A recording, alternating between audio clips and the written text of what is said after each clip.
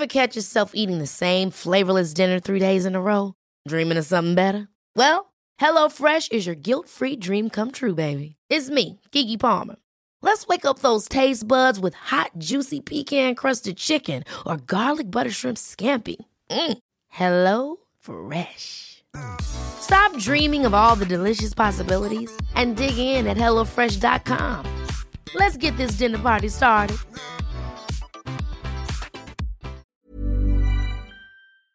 You're listening to the Sherlock's podcast, your guide to a more stylish life. Hello, I'm Georgie Courage-Cole, Sherlock's founder and CEO, and welcome to today's In Conversation With podcast. Today's podcast is a special edition. It is the first business, careers and finance podcast, and I'm thrilled to introduce our first guest to mark the launch of our new quarterly supplement. Our guest is Pippa Lamb. She is a bit of an anomaly in the venture capital world. She is a partner at Sweet Capital, an early stage investment fund set up by the founders of none other than the mobile game Candy Crush, and she's very much in the minority as a woman, but more on that later. And regardless, it hasn't stopped her from rising through the ranks and learning plenty of valuable lessons along the way. She's here today to share lots of advice, her story. Pippa, thank you so much for joining me and welcome. We've interviewed you before at Sherlock's, and I was actually in preparation for today rereading that interview, which was a couple of years ago, and thinking what brilliant advice you gave. And so thank you so much. You're welcome. It's great to be here. Thank you so much for having me. Thank you for fitting us in. You're seriously busy, so I'm really very grateful always to the guests that give up their time. But yeah, I know you're particularly busy. I was looking back, I was researching your career, as I said, in preparation for today, and you really achieved so much. It's quite phenomenal. Can you take us back to your upbringing? So your father is Chinese, yes. Your mother British. Yes. You grew up here. Yes. Can you tell us a little bit about your upbringing, your education, your journey to Oxford? Thank you so much for having me. I'm so excited to be here. I think it's amazing that you guys are launching the supplement around business and finance. I think that one of the things I always say is there could be more resources out there that are, targeted more of a female readership, but do cover these topics. So really excited to be here and very honoured to be the first guest. I think as women, we can make them less dry. When you read about them in the FT, sort of glaze over, but hopefully. Yeah, I think it's about humanising it and also maybe sharing stories. And hopefully by sharing my story, I can encourage other women who are interested in following a similar path. But yeah, to your point, I actually grew up in a very creative household. So it's sort of creativity and science. My father is a lifelong entrepreneur, sort of science engineer, was trying to get us to make your own radio kits when we were like 11 and, all sorts of crazy science experiments around the house. And my mother was a doctor, so obviously the science part there, but we grew up around, lots of art and music. My parents actually met in an orchestra, which is always fun fact. So actually when I first went up to Oxford, I think that the reality was I wasn't sure what I wanted to do. I'd always, because of my bicultural upbringing, I think I was interested in a career perhaps in the Foreign Office or in diplomacy. And actually when I first graduated from Oxford, I ended up going into the Foreign Office and I worked there for sort of the first kind of year of I interned there and I worked there right after I graduated. And I found it absolutely fascinating. But I think the reality is that I had a broad range of interests. And I think that, one of the things that I was found it really important to do was trying to explore, use my time at Oxford to really explore lots of different things. So I did, loads of internships. Whilst you were at university? Whilst I was at university, including the BBC, I did one at Condé Nast, and then obviously with the Foreign Office. And I think that, and I did one in finance. So I think, I really saw that time as a time to explore all of these interests. And that's one of the things I often offer as advice is, I think there's this misconception that we're all born knowing exactly what we want to do and that we have to be on a set path. But the reality was for me, it was very much more trial and error. So I always say that I think France get it right, where they make students do what they call stagiaires, which are internships. And I think you have to do one for every year you're at university. I always think it should be part of the curriculum that you have to pass that year by doing a stagiaire and internship somewhere and trying something new. I agree, absolutely, because you can also have preconceptions about what an industry might be like. And then when you get into it, you're like, actually, no, this isn't what I signed up for. So I think for me, the times that I've been in education, I've really tried to actually, cram it full of actual practical experience as well. But the reality is that I got to Foreign Office. I absolutely loved it. I was super fortunate to go and work on, at the time, it was David Cameron's first state visit to China. And you did Chinese at Oxford? Yes. So although I'd grown up in a sort of bicultural household, I'd always wanted to learn more about my heritage and really get very proficient in Mandarin. So my main focus at Oxford, was Mandarin. I also, because of that, I got to spend time in Beijing, and I studied at Peking University, which was just a phenomenal experience. Did you do a year there? It wasn't quite a year; it was about 6 months, right. But yeah, it was just the opportunity to go and see. Terms, that's exactly. It was basically most of my second year, but it was just a phenomenal experience to go and see a part of the world that was evolving so quickly, and I think that really also informed my desire to go and work for the Foreign Office, because I thought it's just so fascinating to be at the inception of an economy which is absolutely flying at the moment. And this must have been sort of 12 years ago or something. Yeah, this was, I sort of was focused on looking at the Chinese economy and investing, and well, at that point not investing, but that through most of my undergrad, and then spent that time in the Foreign Office and loved it. But I think ultimately I got there, I was surrounded by all this technological change and seeing the way that Chinese consumers were interacting with things like e-commerce and fintech and things like Alipay. People were paying with their phones way before they were in the West. And I just thought, okay, this has been absolutely fascinating, but I think there may be a better vehicle for me to explore some of these interests of, emerging trends in technology and consumer trends than in the Foreign Office. And although I loved the idea of diplomacy, I thought, okay, actually, can I go to a place where I feel like I'm learning more of these hard skills and ultimately financial skills? And so how long were you at the Foreign Office for? It was about a year. So it was. And your role was what? So I was initially hired to work on a project called the Shanghai World Expo. At the time, the UK was participating, and we had this amazing pavilion that was designed by Thomas Heatherwick, who's an incredible architect and friend of mine. And we were effectively, managing a portfolio of interests for the Foreign Office. That could be nuclear proliferation. It could have been how we could build trade between China and the UK, and all sorts of other sort of geopolitical topics at the time. So I was a bit of a, I was super junior. I was running around and I was working for the Consul General. And so she would sort of place me onto different projects. But the main one was the Shanghai Expo. And then I only ask because I sort of feel like we hear about Foreign Office, and do we actually know what No, that it's very means? nebulous. And I think probably partly by design, right? But then, so I worked on the Shanghai Expo, and then my role evolved into then getting posted to work in Beijing to work on David Cameron's first visit, which was great. I mean, got to take, MPs, I got to take cabinet ministers to the Great Wall, to Peking University, which is where I'd studied. And it was a very surreal experience as, like a 22-year-old. But it was a lot of fun and just an amazing experience. So you did a year there, and then what was your next move? So I basically had made this decision that I wanted to go into a graduate recruitment scheme. And at that point, I think because I've been so inspired by watching my father, who's a lifelong entrepreneur growing up, I was so fascinated by business and entrepreneurship. And for me, I wanted to go and work in a role that was going to equip me with those skills that I thought would be important for running a business, which is obviously very opportune for our topic today. So I thought, okay, why don't I go and get some experience in the finance industry and, sort of bolster my experience in that area. So I went off and I joined an investment bank, and that was JP Morgan. I was at JP Morgan, yeah. And I loved it. I found the first year really tough because it was, it's a very sort of prescriptive, super long hours.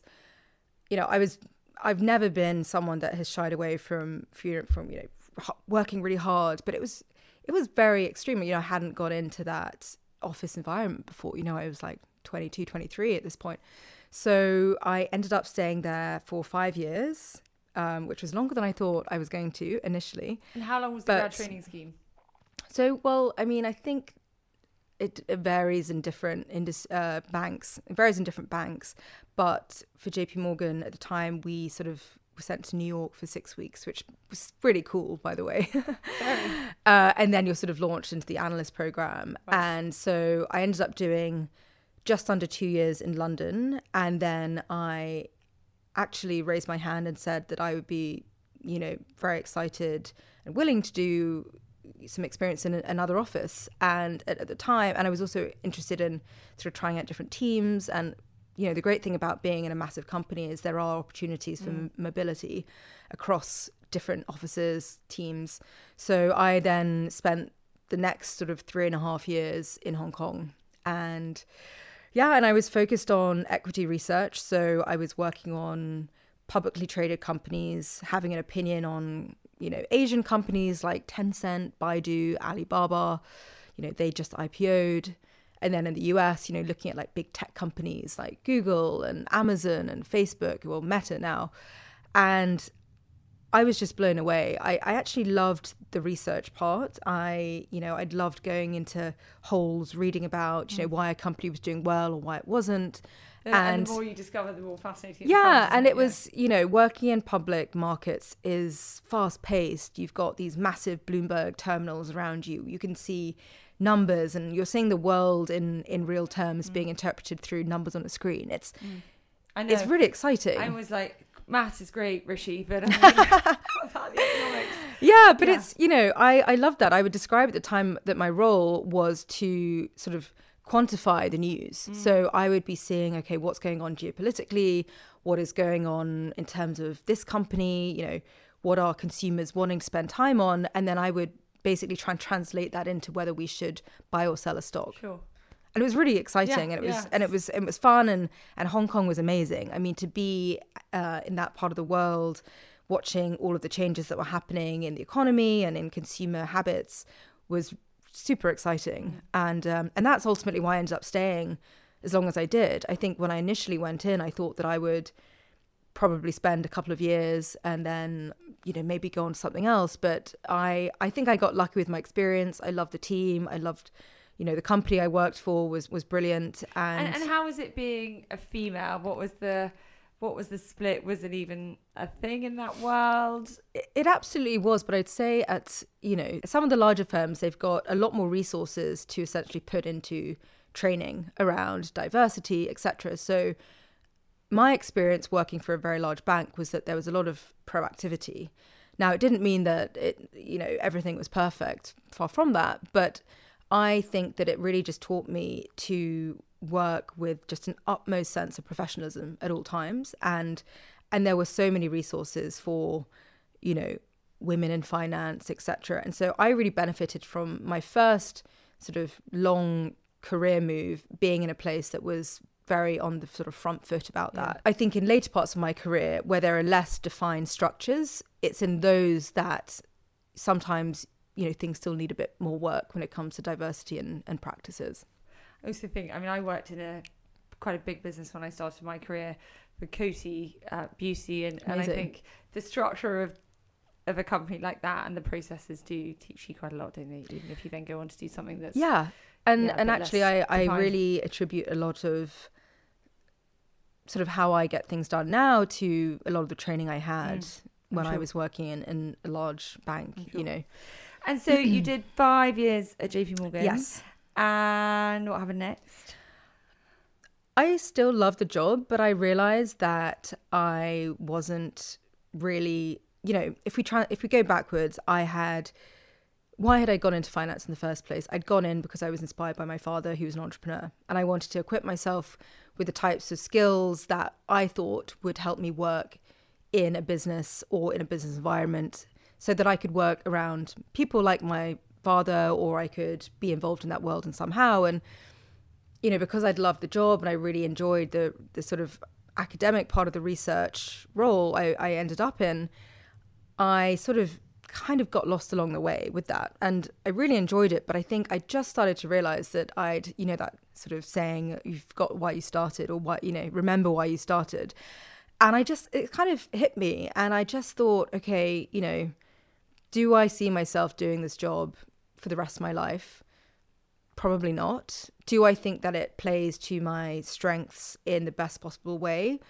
Maybe, but do I feel passionate about what I'm doing? And it was really hard. I took, quite a big step back to think about, my next steps. And look, it's really hard when I was getting a great salary. My life was fun. I had, Hong Kong was amazing fun, but it took me a bit of time to just say, okay, actually, no, like, you need to stick to what you want to do. Yeah. Exactly. And I think that's life goal. Exactly. And I think that's something that's quite common for people in their like mid-20s. So for me,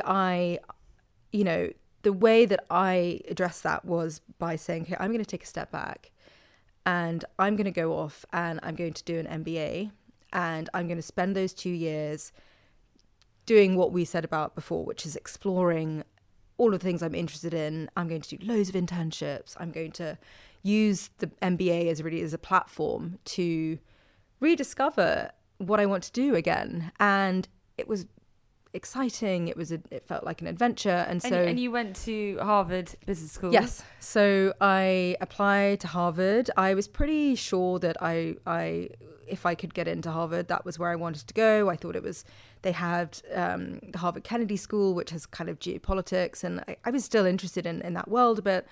And so I applied to Harvard. It's one of the best MBA programs in the world, and I was very fortunate to get a place. And I went off with just this very open mind about how I wanted to spend my time there, which was learn from other people. You're in a classroom with 90 other students. Actually, it's not the class in whole is 900. But you're in a classroom of about 90 people who've all had completely different careers to yours. And I wanted to go in there and listen and learn and be inspired to think about what I wanted to do next. Such an amazing, I say, privilege, just to have that moment opportunity to be able to stop and also just a bit more grown up and be sort of wanting to learn. It's so different, it is. When you go to university and you're just going through a process to actually consciously say, I'm going to open myself up and see where this takes me and soak up all this information is, lovely to think we all do that as first time students. But I know we definitely don't. For me, the experience as a master's MBA student was very different to my time at Oxford, which was, you're so young. Yeah. You're like 18 when you go. And so would you recommend it to people who might be thinking, I remember sort of 5-10 years ago, friends talking about it, and there's a kind of stage in it where you think, shall I do it? Would you advise it? And at what sort of age do you think is the best time to do an MBA? So I would caveat everything that I've said in the sense that I don't think anyone needs to know an MBA. I think that when you're considering it, it's really important to think about the reasons why you're doing it. Because, by the way, it is very expensive. Yeah. I've only just paid off my student debt, especially if you go to the US. Yeah. So I do not in any way expect that this is an option that everyone is interested in doing or can take. And for me, I was fortunate that I had got some savings from working in finance. I did not want to ask my parents to pay for it. I thought this is a luxury that I'm taking on, and I will use my savings and then get a loan, which is expensive. But I felt it was important that I took on that financial burden myself. So I would say, though, so all of that aside, I think that if you are in a position where you think, okay, this is something that I'm really seriously considering, I think there are lots of good reasons to do it. I think that it can be a brilliant way for you to explore different industries that you wouldn't have necessarily known about. It can be a career reset. For example, at Harvard in particular, there were loads of, vets, ex-military guys and girls. And it was an opportunity for people to career pivot. So many of the ex-military students went into, consulting or working for a big corporation. And so I think it offers a chance to basically reset and pivot. And an amazing network, right? And an amazing network. So I think that people prioritize different parts. I had friends who wanted to go specifically to build a network. They already knew that they wanted to be in finance. So they were in finance. Other people do it for a holiday. I would say it's a very expensive holiday. I wouldn't really encourage people to do that. Yeah. But I think for me, it was a great way to explore lots of things because I didn't know what I wanted to do. Yeah. I wanted to take my time. I have heard of other people saying, there are other ways to do an MBA. You can just down tools and via a sort of network, or just cold calling, or cold and also, by the way, go in and do 6 work placements and try different things that way. Exactly. I have friends who, I have one that went into a consulting job. She was she was in finance, and she took on a consulting role, and she was staffed on 5 different projects through the course of the 2 years, or even a year actually. And then she was like, I'm done. I've got what I wanted. And it was basically as doing an MBA. Other people start up companies and they treat it, it's almost like an MBA. You're learning way more. And I would say another caveat is that I don't think to be an entrepreneur, you need to have an MBA. In fact, my father, who was the entrepreneur that I grew up around. I mean, he didn't finish school. I mean, I think he technically did. I think he got expelled from every school he went to. He sort of went to university and then dropped out. Then he went back, and I think he sort of finished it. But that's a whole different ballpark. Yeah. But just to bring it back to my decision, it was about exploring different industries and understanding what a career in those industries might look like. And so it was 2 years. And 2 years. You obviously made an amazing impression on Harvard Business School, because you are now on the board of trustees for British Friends of the business school. That's true. So it obviously went well, and you came out 2 years later with your MBA. And is that where Sweet came from? Yeah. So I had, going in to the MBA, I had an assumption that I wanted to go and work around entrepreneurs. I wanted to be in that ecosystem. I wanted to do things that took me away from the Bloomberg terminal screens in the investment bank and went into being more on the ground and rolling my sleeves up and actually helping entrepreneurs.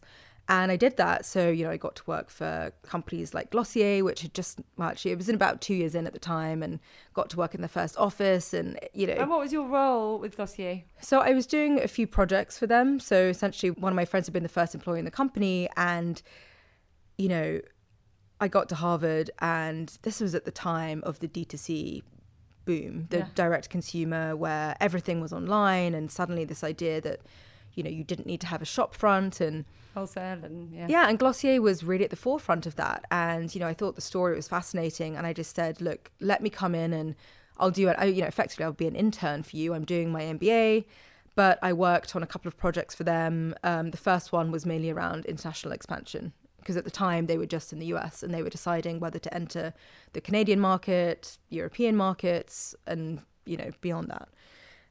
But for me, it was and just... what were your findings? What did you leave them with?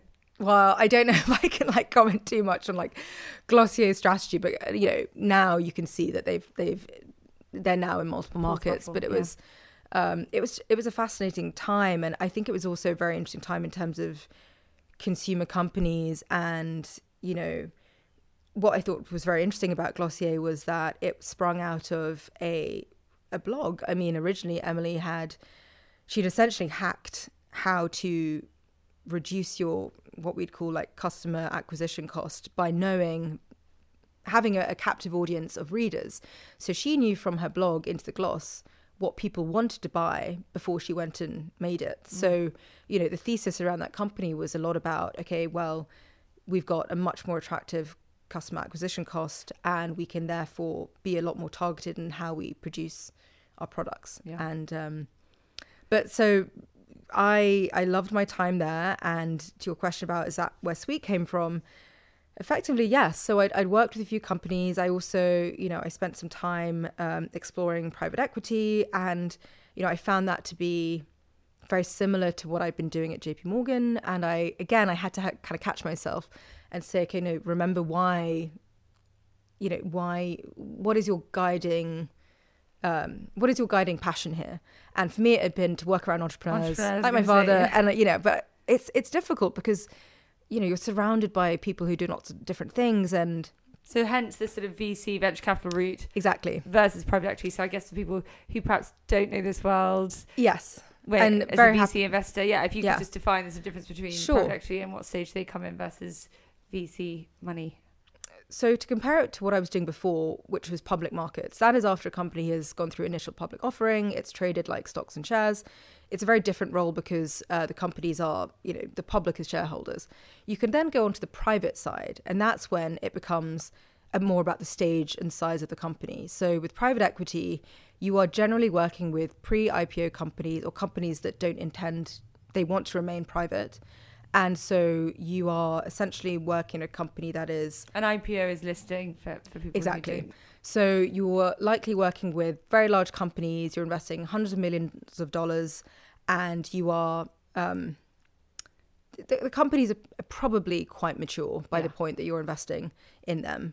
And below that, you have growth equity or growth investing. And that tends to be, when the company is not quite as mature as would be ready for a private equity fund, but you're out of the blocks. You're not quite in that really early startup stage. You've probably had, steady revenues for quite a long time. Yeah. And then beneath growth, you have what's called more like venture capital or early stage investing. And that is, in industry terms, defined as anything from what's called pre-seed, seed investing, Series A, and then by about what's called Series B, which is basically it's just a chronological guide, you're into that sort of growth equity territory. So I decided that I would stick true to my sort of passion and went from, working in public equities, which is as far away as you can be from someone having an idea in a pitch deck, and jumped straight into seed stage investing, which I have to say was a bit of a reconfiguration at the beginning because I'd been used to sitting in these screens and having data. I had every number I could have possibly wanted. Quite a lot more risk. Yeah, exactly. And then I'm moving into a place where, often these companies are pre-revenue or, unproven, they're still, and they may have lots of pivots to go, and you're really investing in the person. And it was a big shift in terms of how I was analyzing the companies, and I had to sort of shift my expectations and just understand that it was a very different job to the one I'd been doing previously, but I loved it. And so, yes, that is where Sweet Capital came in. And Sweet Capital was spun out of... So Sweet was founded by the entrepreneurs behind a company called King, which is most well known for their game Candy Crush.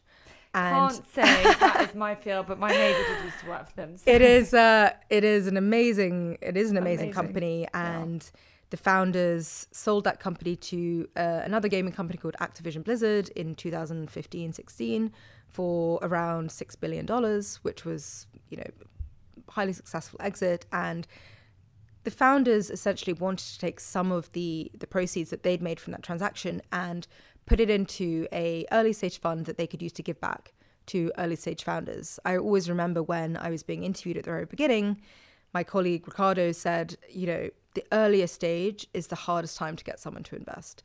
And you just need one person to believe in you. And, he's someone who has a fascinating story. Ricardo Zacconi, I really recommend listening to his journey because that's a true story of entrepreneurship. And they wanted to give back. They wanted to say, okay, we've done well and we'd like to give back. And also they're just passionate about it. They're entrepreneurs. They don't want to be investors per se. They want to be entrepreneurs that can help other entrepreneurs. So I was sort of right place, right time. I was getting more involved in the ecosystems of entrepreneurs in Harvard and MIT. And so I actually got a cold DM on LinkedIn from someone at the fund who said, look, we're thinking about adding another investor to the team. Would you be interested in having a chat? And at this point, I didn't really know anything about venture capital. I knew that I wanted to work with entrepreneurs. And how many years ago is this now? So this is 4 or 5 years ago now.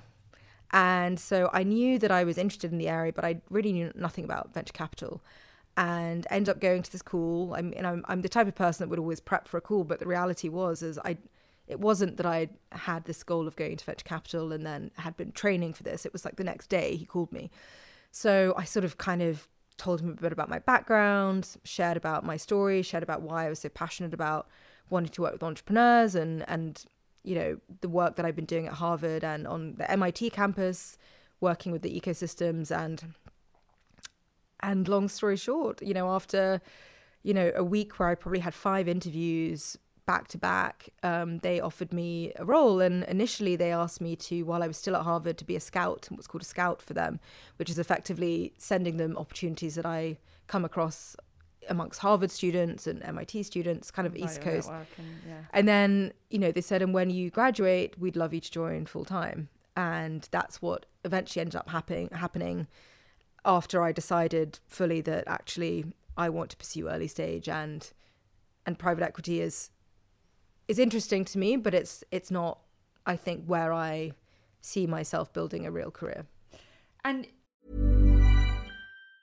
Ever catch yourself eating the same flavorless dinner 3 days in a row? Dreaming of something better? Well, HelloFresh is your guilt-free dream come true, baby. It's me, Keke Palmer. Let's wake up those taste buds with hot, juicy pecan-crusted chicken or garlic butter shrimp scampi. Hello Fresh. Stop dreaming of all the delicious possibilities and dig in at HelloFresh.com. Let's get this dinner party started.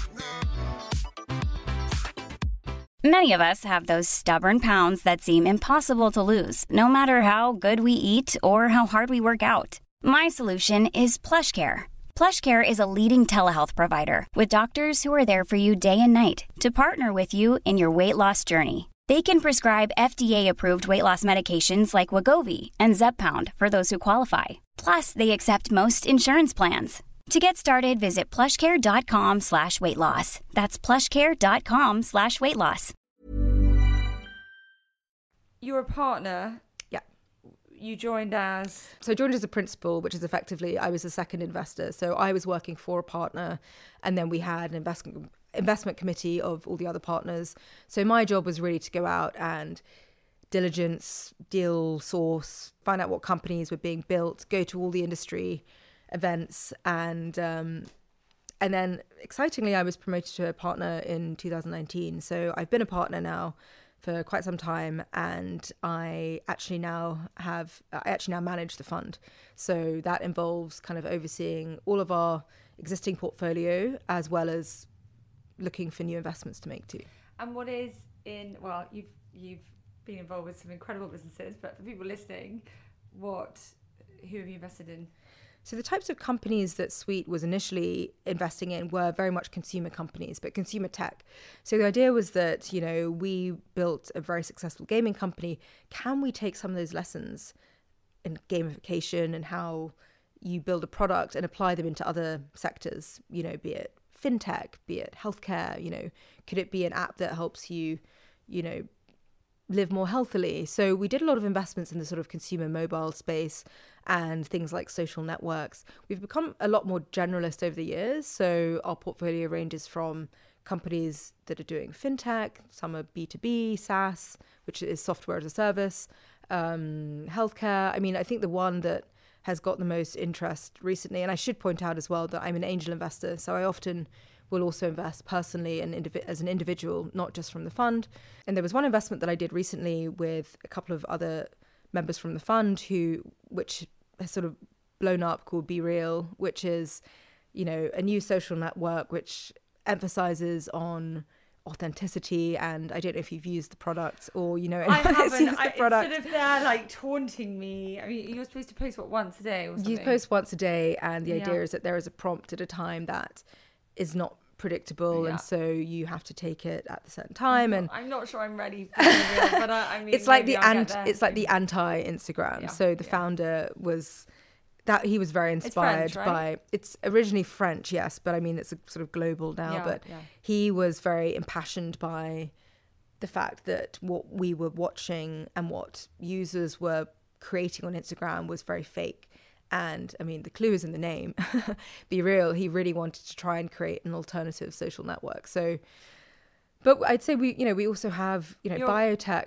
And Peanut is phenomenal. So Peanut is a social network for women who are exploring different life stages, from all the way from the beginning could be anything from trying to conceive and the journey up to motherhood, through motherhood, and then, you know, all the way up through to menopause. So at the beginning, Michelle Kennedy, who is a phenomenal founder, and I encourage everyone to listen follow to her. every podcast, everything. She's incredible. I'm always very inspired working with Michelle, and the initial business was very much around connecting mums. So, you know, motherhood can be a lonely time, and how can you meet other women that are going through similar things to you? And she was Bumble, of course. Yes, exactly. So she started Peanut, and as lots of good businesses do, it has evolved to become something much larger over the years. So yeah, being prepared to sort of pivot and evolve. Yeah, she's done that amazing. I'm also an investor in Sharmadean Reed, who is the founder of the Stack, the Stack World, which is a really incredible platform which is empowering women to develop personal skills in the workplace. And something you guys should actually, someone you guys should definitely partner with. Yeah, again, for this. another amazing woman. Yeah. And do you seek out? I mean, we all know. I guess 2 questions. I mean, we all know how little investment goes into female entrepreneurs, and that, you know, they drive a better ROI than men. I think we're more cautious, aren't we? And less driven by ego, maybe. Do you consciously seek out women to invest in? And then I guess another question about you as a female investor. Yeah. I mean, maybe the first one first. But. So my passion is to find the best entrepreneurs at what they're doing. And for me, it just happens that a lot of them have been women. So for me, it's never really been a conscious choice of I want to back this founder because they're a woman. It has been like, I want to find someone that has these skills or these traits, which are resilience. They have to have a clear view about what they want to do and why. And then all the other things like, you know, do I believe that this is a product that is scalable, that has a large market size? And by the way, it gets into a bit of a nuance as to what suits a venture capital investment versus what could be a good business, because they're not necessarily always the same thing. Yeah, yeah. And oftentimes, it's just happened that the founder is a woman. And, you know, in my angel investing portfolio and across the fund, you know, we have very high representation of women. And it is not because we are investing in them because they're women. We invest in them because they are brilliant entrepreneurs, brilliant operators. And for me, that's how it should be. There's clearly a disconnect. I do think when you find a brilliant woman with a brilliant concept, that's like really exciting. Not that there aren't lots of brilliant men out there. I'm not out to sort of bash men, but sure, I do think brilliant female entrepreneurs are really exciting to. Absolutely. And, you know, Michelle and Sharmadean are great examples. Those are just 2 that I've just thought off the top of my head. You know, there are lots of other women in our portfolio and in my angel portfolio. But I think there's clearly a disconnect, because the fact that so little funding goes to all women entrepreneurs, there has to be something behind that. And for me, I can't make logical sense of it. Same with the fact that, you know, the industry is getting better, but the fact that I think most recently I read that only 11% of partners, so senior level in venture capital, are women in the UK. And that's just doesn't make sense. do you not think, though, that if you're a woman and you want it and you've got the idea, you know, there's still just as much chance of getting it. I feel like there are lots of investors now that are seeking out women for those reasons, and because they see that women drive better ROIs. But I remember interviewing Nicola Horlick many, many years ago, and she was saying that she had this view that not all women wanted to be the icing on the cake. Quite a lot of the time they wanted to be the marzipan, and they didn't necessarily want. So I see. I think maybe you combine motherhood and the pressures of that, and it's definitely all changing. But I think it's also perhaps they don't all want it, and then maybe there's a bit of self-belief in it as well. I don't think we're not driven by ego. We are more likely to, you know, suffer from imposter syndrome, and, you know, but that can be a great reason why also women's really why backable, isn't it? That's why I also think that, you know, doing things like you guys are doing with launching a business and finance supplement, because I think often it's just about having the confidence and understanding that, you know, you can do whatever you want. You don't have to be an entrepreneur. You could be a nuclear physicist if you wanted to. I don't know. I don't like to think that women are less ambitious. I don't think that's the case. I do think that when you look at things like the absolute numbers in hirings, that to me is something which is more systematic. I don't want to kind of blame women for it as well, you know, because I think that's not that. I know that's not what we're saying, but you know, I don't think the onus necessarily just falls on us women to be like, okay, we need to go and do the work. There are clearly systematic pressures in the industry that have resulted in such a skew. I mean, it doesn't make any sense, right? Like 11% of partners being female versus, you know, all the rest being men it doesn't really make any sense to have 11% women. I do think the pressure that comes from being a partner or an entrepreneur as a woman, as a mother, and the mental loads, you know, however good a father or partner is. And I was with a girlfriend last night who works for Google, and her husband runs their home and their family, and that's his job. Amazing. I mean, amazing. And she said, you know, she was talking to her father or someone said, and they said, let's call him Tom. He's not called Tom. They said, does Tom need a break? And does Tom need something? She said, the idea that if it was the other way round, those questions. So funny. I recommend everyone following. That mental load perhaps holds us back as well, because it is a lot to take on, that mental load of motherhood combined with being a partner, and you know, you've got to be made of pretty strong stuff. Yeah, I think that, I mean, I encourage everyone to follow the Peanut Instagram. She makes, I mean, it's not Michelle who runs it, but they make so many funny quips about, you know, the role of motherhood and careers, and it's probably one of my favorite Instagram accounts, Peanut. I would say, I know you're quite a bit younger than me, but I would say all the more reason to go for it. As soon as you sort of know that that's a path you want to pursue, whether it's top table, whether it's, you know, whether it's an entrepreneur or, and that's why actually as well, just get going, because I think a lot of women start their own businesses when they decide not to return to corporate world, because it's sort of, they reevaluate and life. That can be a fantastic reason to start a business. It can be because you've got a passion that you want to pursue. And by the way, not all businesses need to be billion-dollar venture capital backed businesses that IPO. You can have a really successful business that you run for yourself. And, you know, my sister's a chef, my other sister's an architect, you know, they are self-employed, but they're entrepreneurs. Yeah. So I think that there is, you know, a bit of thought that needs to go into, you know, in the world that I work, it's very much venture capital. We're all aiming to shoot for the moon, and we want these to be billion-dollar businesses, but those aren't all businesses. Yeah, and I think success doesn't have to be that, does it? Yeah. And you can be extremely successful with a company that is a lot smaller, sometimes more successful. Yeah, I was just saying the other day, there's a girl called Katie Divant who runs Katie and Joe in Parsons Green, and she does really well from a really freaking great shop, and she knows her customer really well, and she has a really nice. She works really bloody hard, but ultimately, I think it's, you know, for me, really I'm always like, you're solving for, how do you want to spend the days of your life, and how do you want to spend the hours in those days? And actually, I think that that's why the advice I give often is like, use your 20s to try out loads of things. And that, by the way, doesn't necessarily mean like career hopping. I think that you also do want to try and stick something out for a few years, just to give it enough time, because you know, the jobs can evolve and your responsibilities will get larger. But my advice has always been to try and get the most experience, take the hardest path. That was something I was told when I was about to graduate from Oxford. You said that in your interview with us before. I loved that advice. And it's not hard in the sense that, oh, I'm a masochist and I want to, you know, really struggle. It's more, where am I going to have the steepest learning curve? Especially because I was told that when I was graduating from Oxford, and it really informed how I thought about building a portfolio of skills throughout my 20s that then in your 30s and 40s and onwards you can draw from.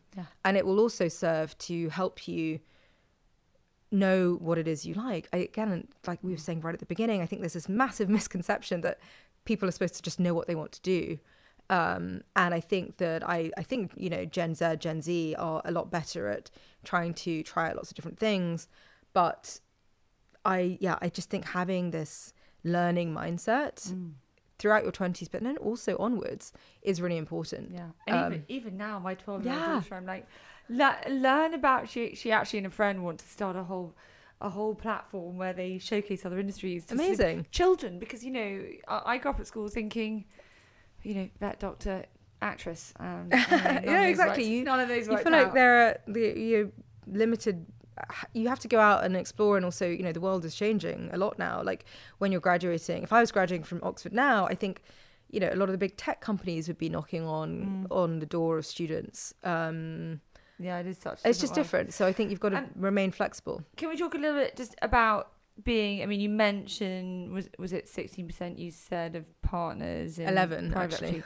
11. Gosh, even in venture capital. So 11% right. of partners in venture capital in the UK are women only. And I guess if we can lump together being an investor, so whether that's private equity, whether that's growth, whether that's VC, whether that's something else, what's your view of this industry that you're in for a woman? Those numbers are obviously low in terms of representation.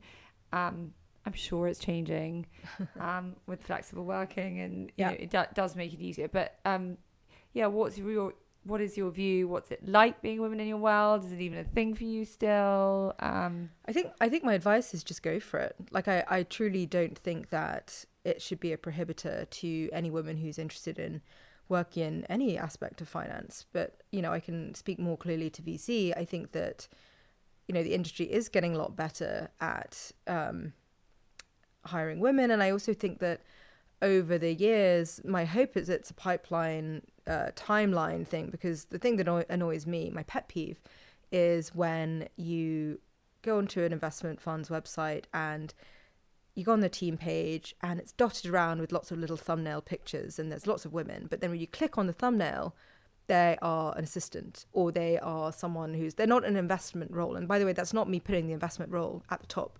of the hill. That's me saying that you are claiming that you are, very diverse across your fund. But then actually, when you look into all these women that you put at the top of the page of your website, they're actually more support roles as opposed to being, an investment partner or someone who's actually investing dollars out of the fund. So that's my pet peeve.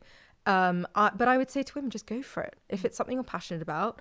I've never been someone that's good at hearing no for an answer. I just don't believe that. I always believe that if you set your mind to something, you can achieve it. And I would probably say that's been my guiding principle throughout my whole career so far, which has just been, why not? You've got amazing style and an amazing career story, and it's truly hugely inspiring and thank you for amazing. Your kind words. And I'll be following along to sort of see where you go next. And I'm sure you've got to scratch that itch of actual entrepreneur, not just I don't know. The thing is, I absolutely love working with entrepreneurs, because I love with my current role, in the morning I could be meeting a biotech founder, in the afternoon I could be meeting someone who's building a consumer app, and the next day I could be working with a space tech company. So in a way, I'm scratching that itch by working with the founders. And angel investments as well. But of course, I mean, I just absolutely love being in this world, and I truly feel very fortunate that I've ended up finding a role that really suits me and that I'm passionate about. Yeah, I was about to say you've truly followed your passion.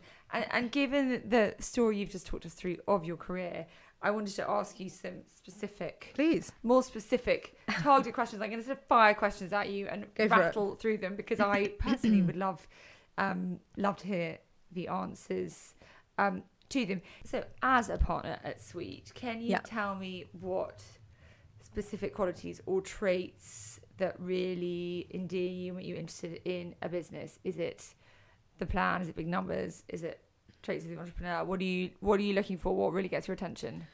Of course, there's a range of things, but I'd say at the very earliest stage, I'm really looking for the founder to be someone who is visionary, resilient, but also a very good operator. So what I mean by that is, can you actually execute? Everyone can have an idea, but what's going to set you aside from the pack in saying, okay, 10 people have this idea. What makes you the one that's actually going to make it work? So a lot of it is around the founder.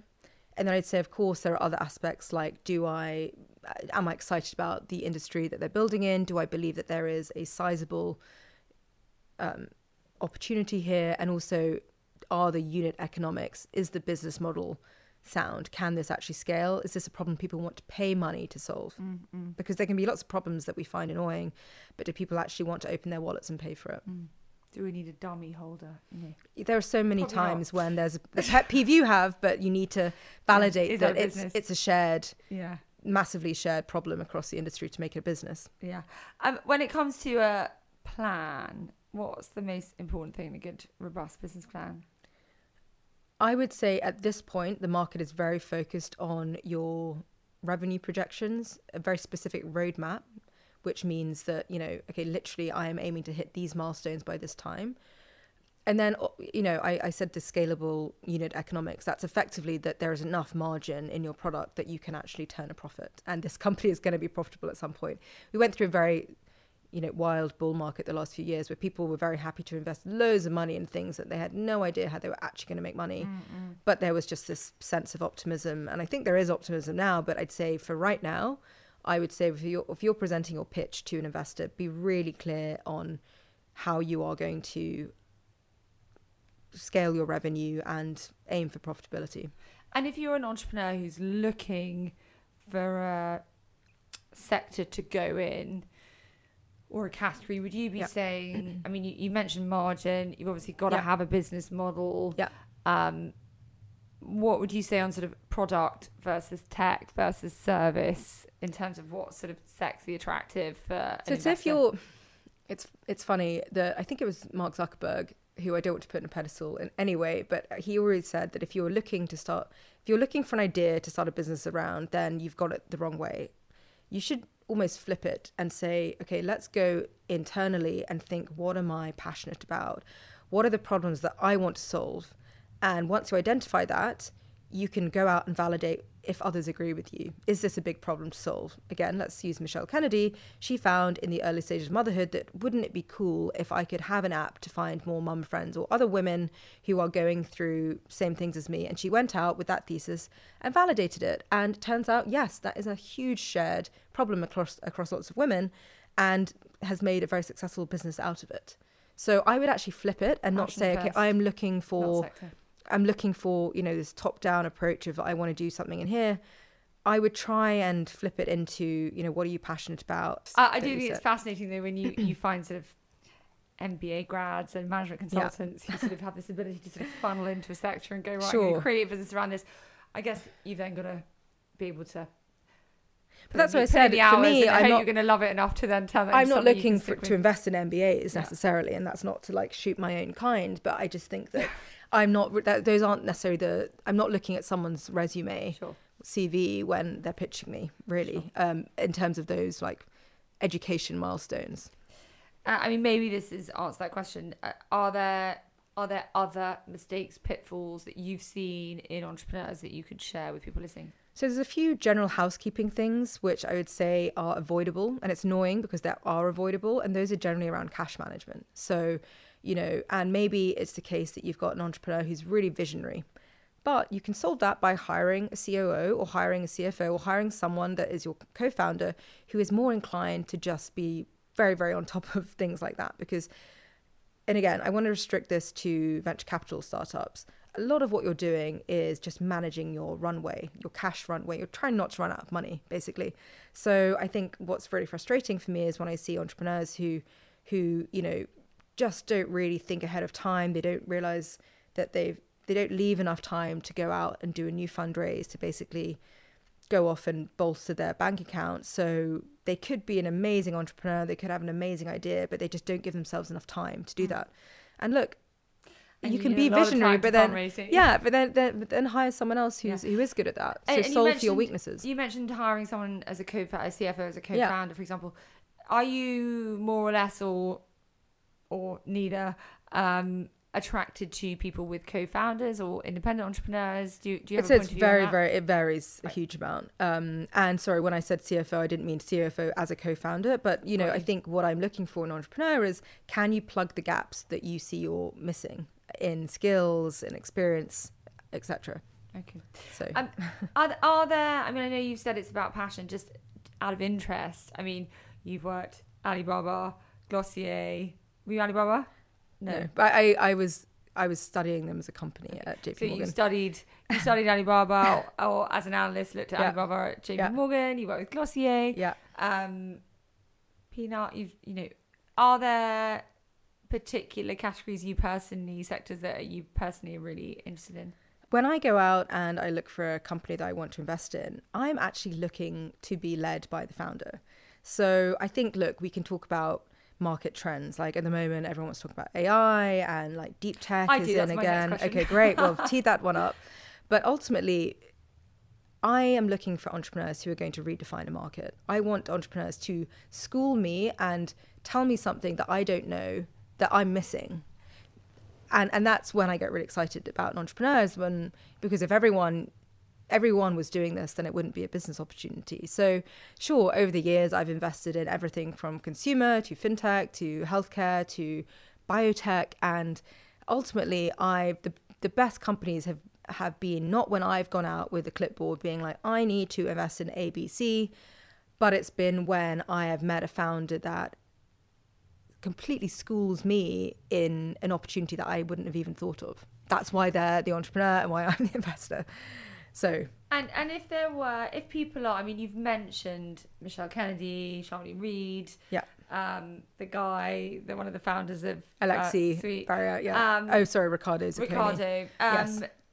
If there were sort of 3 other inspiring business leaders, entrepreneurs, brands that you think are like really good case studies, like you talked about Glossier, you talked about Peanut, are there other businesses or leaders, entrepreneurs that you would say, go and investigate their story? Like I think the founders of Trip, that's an amazing story of. For me, they're, I think, amazing. And by the way, I live from Trip, is a very good friend of mine, so big fan of Trip. So for me, I've always loved reading and listening to podcasts. So I think great resources are to, obviously there's the industry press. So there's things like TechCrunch and Sifted, which was a spin out from the FT, which will tell you more about fundraising and sort of what companies are being created. The problem with that is that often they're backwards looking, right? So you're reading about someone that's already made something and it wouldn't necessarily inspire you to have a new idea. I mean, maybe it would. But so I think for me, the things that inspire me are a lot more about the sort of life stories. Again, this is not necessarily for my job, but just what I enjoy listening to. So some amazing podcasts out there. I should give a plug to my very good friend, Harry Stebbings. He has this sort of #1 venture capital podcast where he will interview entrepreneurs and investors about their journeys. And in doing that, you can really uncover a lot of very fascinating stories. I mean, there's the Stephen Bartlett podcast. And I find personally, I just like listening to stories. Yeah. So I love to learn something, don't you? Yeah, I love to listen to a podcast and hear the story of, how we built it. That podcast as well is fantastic. Yeah, that was the original, wasn't it? Yeah. Yeah, agreed. You touched on AI. Yeah. Can I ask you about AI? Sure. What's your view? I mean, as an individual, as an investor, what's your... I think by definition, doing the job I do, I have to be an absolute futurist. I am very, very positive on, technological change. That's why I do the job that I do. So, I consider AI to be, one of several huge technological shifts that we've experienced in our lifetimes and we will continue to experience. And, again, I think I take it back to growing up with a father who was, and I use this word for myself, an absolute futurist, if I can say that, where, he used to have great skepticism about anyone who was really obsessed with studying history or looking backwards. And I actually quite liked history, but because I think it can inform you understanding the present. But, he was like, why would you hinder anything which is forward change? And so this pursuit of relentless forward progress was something I was given as the child of an inventor, entrepreneur, science mad engineer. So for me, I see AI as, a huge opportunity. And I think that humans are very flexible species. And I think we will find a way to work with AI in a way that works for us. And we're already seeing that. I've been blown away by, the pace of the way in which AI has been incorporated into lots of existing companies. And obviously, I'm meeting lots of companies all the time, which are now innovating on the forefront of AI. So I'm an optimist. Yeah, I'm with you. We've got to get our heads around it, embrace it, sooner the better. I agree. We've done your incredible career journey. We've talked about business. Can we talk a bit about sort of finance and advice that you would give people when it comes to personal finance, when it comes to making, personal investments, maintaining healthy financial practices? Yeah, I mean, I think the thing I'm probably most qualified to talk about is angel investing. And that's a massive passion project for me as well, which is, so just to define it, angel investing is effectively when you as an individual are investing in the very early stage of a company. So the term, actually, I looked this up because I did a talk on angel investing and trying to get more women into angel investing. And it was originally a term that was used for benefactors in, I think, the US, when people were trying to get shows onto Broadway and they needed like a wealthy donor to basically give them startup money to go out and try and get the show on Broadway. Really? They and needed then, a guardian angel? Yeah, exactly. I mean, it is literally, that is the sort of analogy. And then a business school professor, like years later, used it for applying that to an early stage business. So I've done several angel investments. I've done actually lots of angel investments over the last few years. And for me, I think the main piece of advice I would give are to take your time. So a little bit goes back to knowing what you're interested in, and the same resources that I said you could use as an entrepreneur to keep on top of industry trends. I think if you're serious about being an angel investor and starting to dip your toe into investing in into early stage companies, start to look at the areas of the market that interest you, but also and what you're passionate about. But I think as an angel investor, it's really important that you consider, what are the skills that I could bring to the table? So maybe let's take, someone that had been at Glossier for a very long time. They haven't per se been an investor before, but they know everything there is to know about direct to consumer, about packaging, about marketing, about scaling a beauty product, about how you deal with manufacturers. And so they would be an incredible angel investor for a beauty business. Yeah. You could bring in a lot of skills that haven't per se been investment skills, but you would be invaluable to an entrepreneur. So I would say, take your time, figure out where you could kind of add value to a founder, and then once you do it, go slowly and write smaller checks. I was going to say, right, very small checks, because the chances are, yes, it's not, it's a bit of a sort of hobby initially, but what an And I would say, angel investing is not something you should be piling all of your savings into. It's something like, I think I read online, should be like no more than 5% of your overall, money that you have to invest. Right. So because it's a very high risk asset class, but I think often people are doing it because it's something they're passionate about, and they get something out of it beyond just a financial return. And it's almost as if a financial return will be, an upside that was unexpected. So I think write small checks. And is there an average angel investment? Yes, size? Angel investment sizes can typically range from like 10k to like 50k, maybe up to 100k on the high end. Of course, you have exceptions on either end, and you have things like crowdfunding where you can put in, £100 into a crowdfunding campaign. On the other end, you have someone Would you advise that? I can't give broad advice, because I think it really depends. Or you can have... Be as prepared to lose via angel investing as much as you would and I want to caveat that none of this constitutes financial advice. Absolutely. On this podcast. Right, you beat me to it. Thank you so much for that. No, you're so welcome. But and so I think that for me, and I have spoken about, I do talks on angel investing, and I would encourage anyone who's interested in that topic to follow me, and I will probably post more about it at some point, or maybe we could do something. Yeah, I'd love to. And where do you, if you are interested in angel, which is sort of, it's at the family and friend stage, isn't it, angel? Angel investors tend to invest at the very earliest stage. So that is really when you're trying to cobble together a first, what you'd call like MVP, minimum viable product. Like we talked before about, you have an idea that this is a problem you want to fix, then you want to go out and validate whether other people agree. So what are you going to do? It's at that point when you're saying, okay, I actually need to raise a bit of money to try and get this off the ground. That's where they come in.